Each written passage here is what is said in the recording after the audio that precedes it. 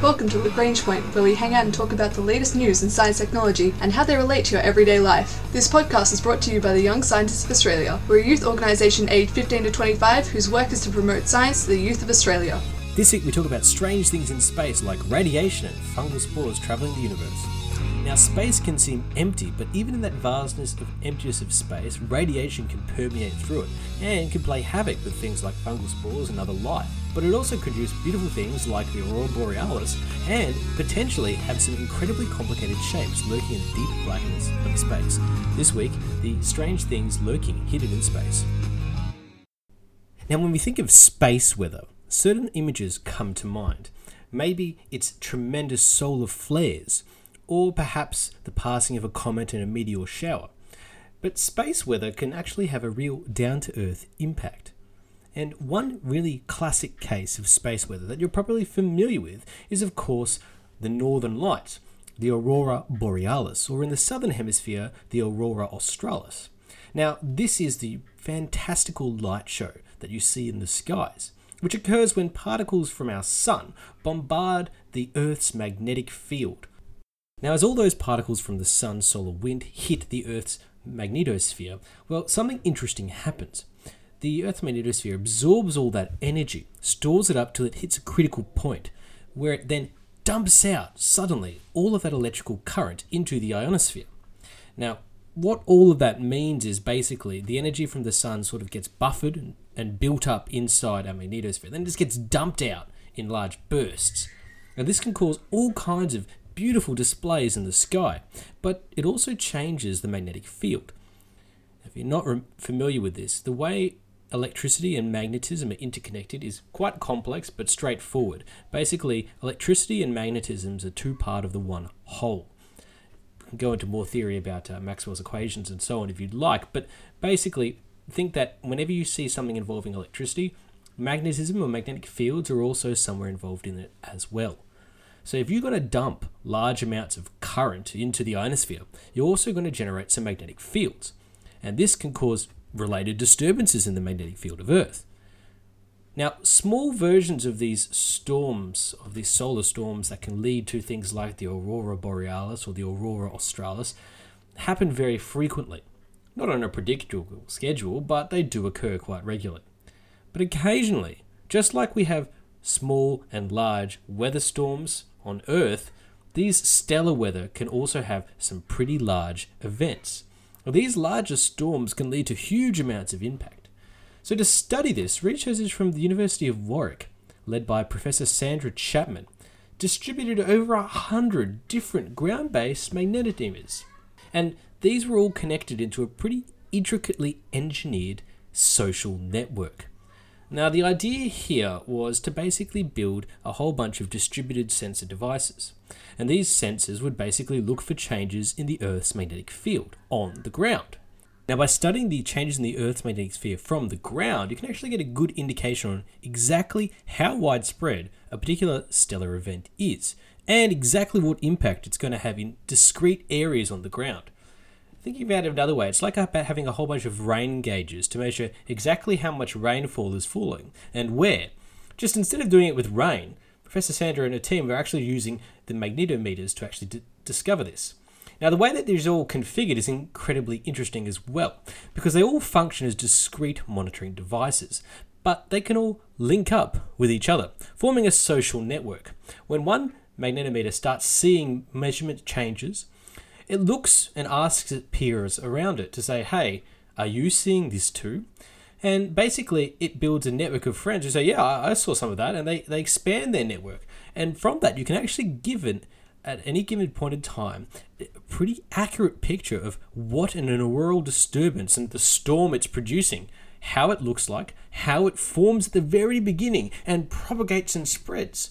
Get really precise details on how quickly these weather events happen and how they change over time, whether or not there's some strange pockets, or get an idea for how these electrical currents move through our atmosphere. And this is exciting because all these currents move in the atmosphere and the magnetic echo is left on the ground, which we can study. And localized changes in the Earth's magnetic field can have a really substantive impact on everyday life. Because if there's a particularly large spike, it can disrupt power lines, electronics and communication systems, and even things like GPS. And that's just one way that space weather can affect our planet on a constant daily basis.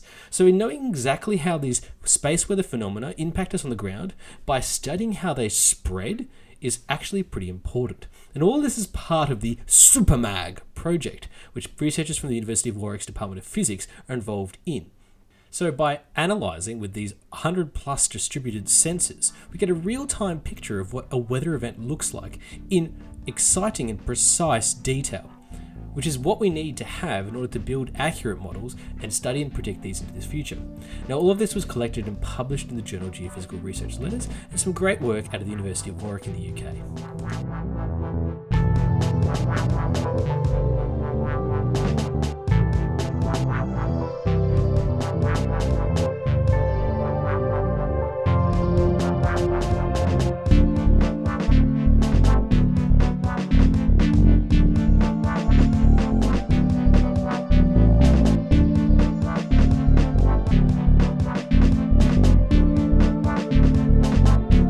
Now, when you think about space radiation, things like the Fantastic Four or maybe the Hulk come to mind. Gamma ray bursts and exciting things that can transform someone from a normal person into a superhero.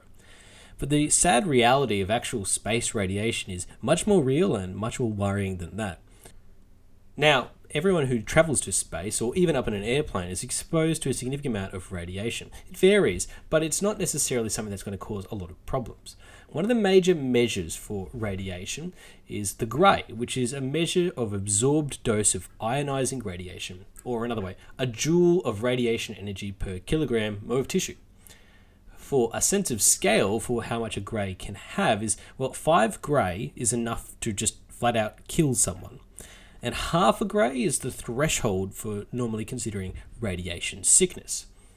But when it comes to space travel, your exposure to radiation can increase, which is why all of the spaceships that we use actually have a lot of protective coating. In fact, on the first Apollo mission, scientists were so worried that the radiation present in the Van Allen belts would be significant enough that it would instantly kill any astronaut who tried to pass through it. Now, fortunately, that wasn't the case, but it does bear some careful study and preparation. For example, on a 180-day voyage to Mars, you would be exposed to around a cumulative dose of about 0.7 Gray. So that's quite a bit when you think about it.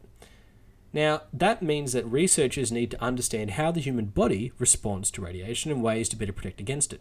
And that's important for sure. But another interesting aspect of all of this is what happens to everything else that's exposed to that radiation.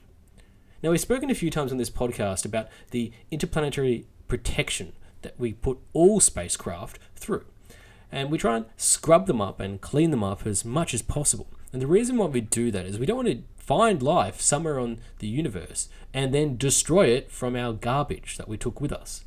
Basically, we're trying to do no harm in all of our space exploration efforts. And that means even if it is a robotic mission, we will still try and make sure it's clean. And the way we typically clean it is we usually bombard these devices and anything that goes up to space with a large amount of ionizing radiation, huge amounts of X-rays and other heavy ions, and we bombard them. And we do that to try and kill anything that might be living on the surface. We scrub them down, we heat them up, and we try and make sure that they're as clean as possible. But the problem is, what happens if something just shrugs all that radiation off? Just absorbs it and just moves on with everyday life. And that's what researchers from the German Aerospace Center, known as the DLR, based in Cologne, have been investigating, and they recently published at the Astrobiology Science Conference 2019. A lot of this research was led by Marta Cotasio.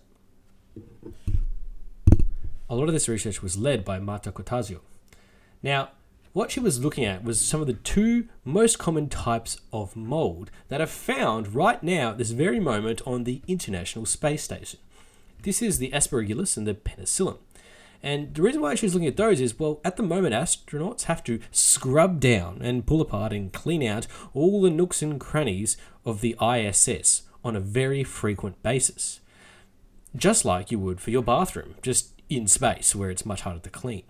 Now, the reason is all of the air in the space station is basically circulating around forever. So if there's any mold that takes place there and takes root, then that could be very quickly very dangerous for everyone who lives there. Mostly because Penicillium and Aspergillus aren't normally harmful, but if you inhale a large amount of the spores, you can get very sick very quickly, especially if your immune system is weak, say from being in space for 4 months. There's a big problem though, and that is that mold spores can withstand extreme temperatures, ultraviolet light, chemicals, and dry conditions. This makes them really hard to kill. So these type of fungal spores resist radiation, but Quartaggio tried to find out exactly how much.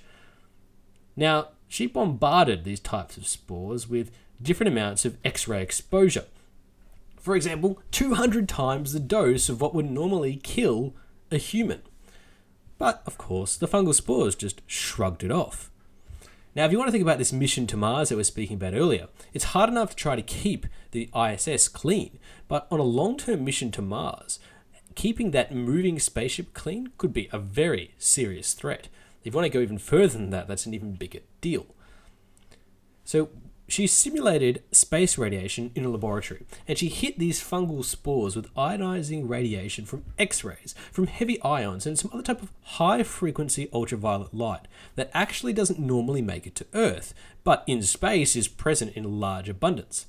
Now, all of these ionizing radiation normally kills a cell by damaging their DNA, and pretty much breaking down all of the essential infrastructure inside the cell, the things that the cell needs to feed and to reproduce. Now, Earth's magnetic field typically projects spacecraft in low Earth orbit, like the International Space Station. But if you go outside of Earth's protective sphere of influence, well, you get exposed to a lot more. So anything going to the Moon or Mars would get a large amount of extra radiation. So how did the spores fare? Well, compared to the humans, these spores survived exposure to X-rays to up to 1,000 Gray, which, by the way, 5 Gray is enough to kill a person. So these tiny spores were able to survive 200 times the radiation that a human could take. And they were also exposed to all these heavy ions and weird ultraviolet light. And basically, they just chugged along with just a shrug. Now that's pretty exciting to think about for another reason. And that is, not only could they survive on the inside, but they could also survive on the outside, which is really, really strange and terrifying to think about, especially if we tried to scrub, using the radiation we could produce here on Earth, the outside of that spacecraft. It goes to show that potentially we are not actually cleaning as thoroughly as we once thought. But it's not all doom and gloom when it comes to fungal spores. Now, when you think about it, fungal spores, like penicillium, are actually much more closely related genetically than bacteria. And that's useful for a number of reasons. Fungi have a complex inner cell structure, pretty much like ours, and they have cellular equipment that could be used to build polymers, food, vitamins, and other useful molecules.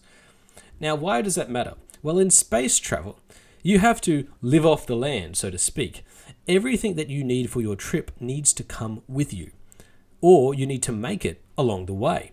So be able to take something with you that's particularly hardy, that could be harnessed in the dangerous and tough conditions of space, well, that would be actually quite amazing. You could take along with you these microorganisms as biological factories to produce materials that people might need.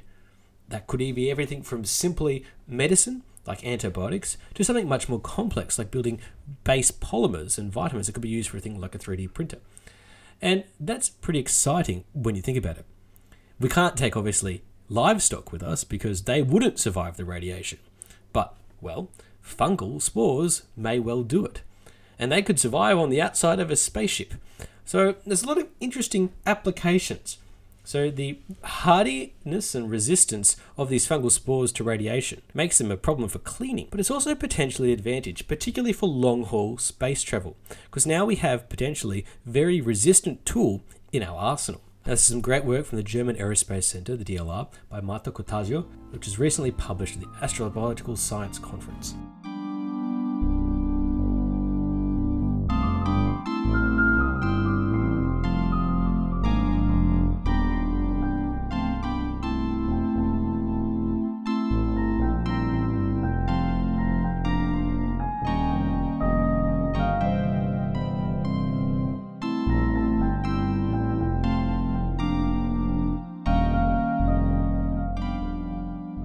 Now, it's easy to think of space as basically, in its expanse, an empty space.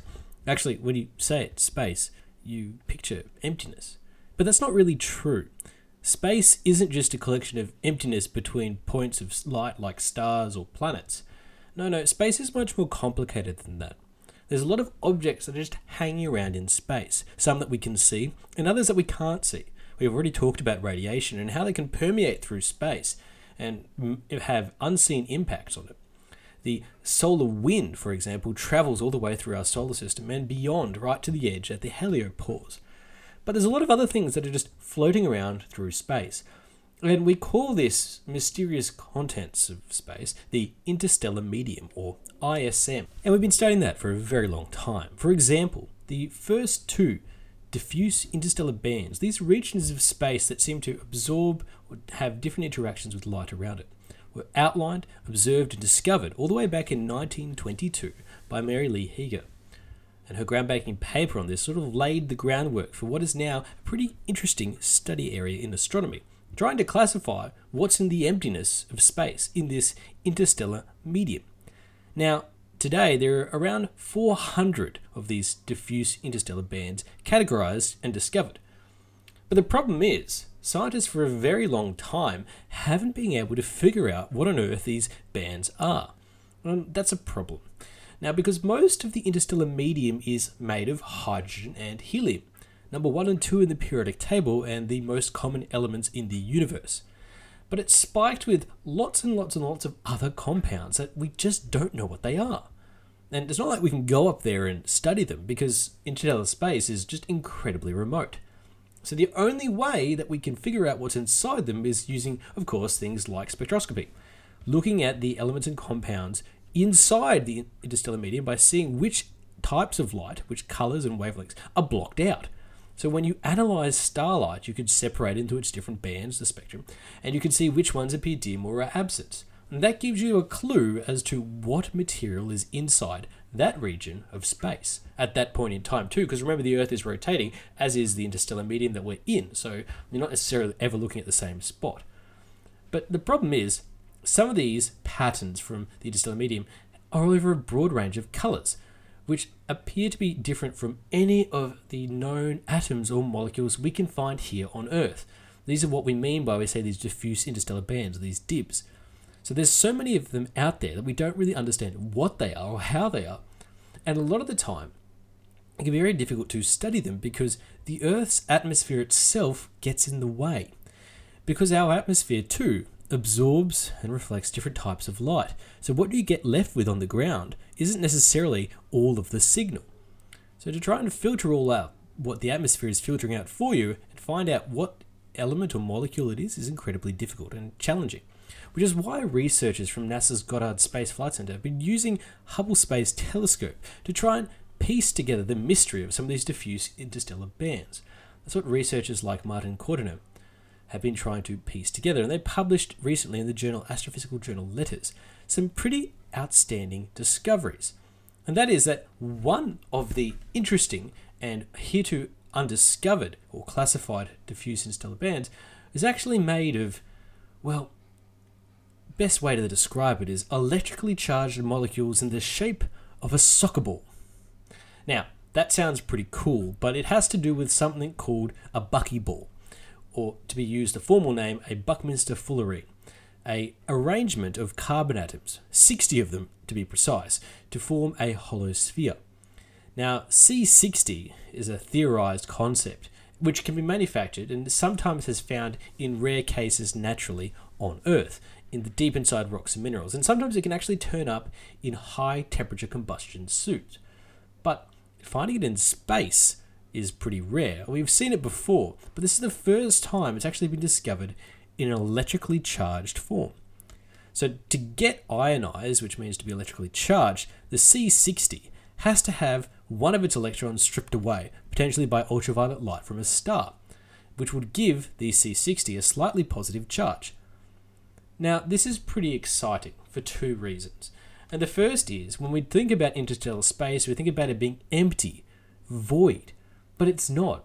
It's full of some incredibly complicated, massive atoms and molecules. Now, C60 is a pretty large molecule, 60 carbon atoms, isn't it? But the previous largest molecule that had been discovered naturally in the interstellar medium was around 12 atoms in size. So this is many times that. And not only that, it's actually electrically charged. So there are potentially really large, really complex molecules floating around in space that could have charges in them as well. And that's pretty exciting when you think about it, especially since carbon is one of the life-bearing molecules. It shows how complex carbon chains can form and survive and travel through space. You could think of carbon as one of the base vehicles for life as we know it, and seeing it traveling through space in a complicated format like a buckyball is pretty exciting. But now we at least have another piece in the puzzle to try and figure out and classify what these over 400 strange patterns that we can see in space, these diffuse interstellar bands, are. We found one of them, which was C60 as a positive ion, but trying to find a lot of other ones now and classify the remaining is going to be a lot of work. But tools like Hubble make it possible to try and analyze it. And now researchers can use big data and a whole bunch of simulation to try and churn through other potential sources of complex and large molecules based around carbon that might help explain some of these mysteries of the emptiness of space, or rather, not empty, but filled with incredibly complex and strange molecules. This is some great research published by NASA Goddard Space Flight Center in the astrophysical journal Letters. This has been the Young Scientists of Australia's podcast, Lagrange Point.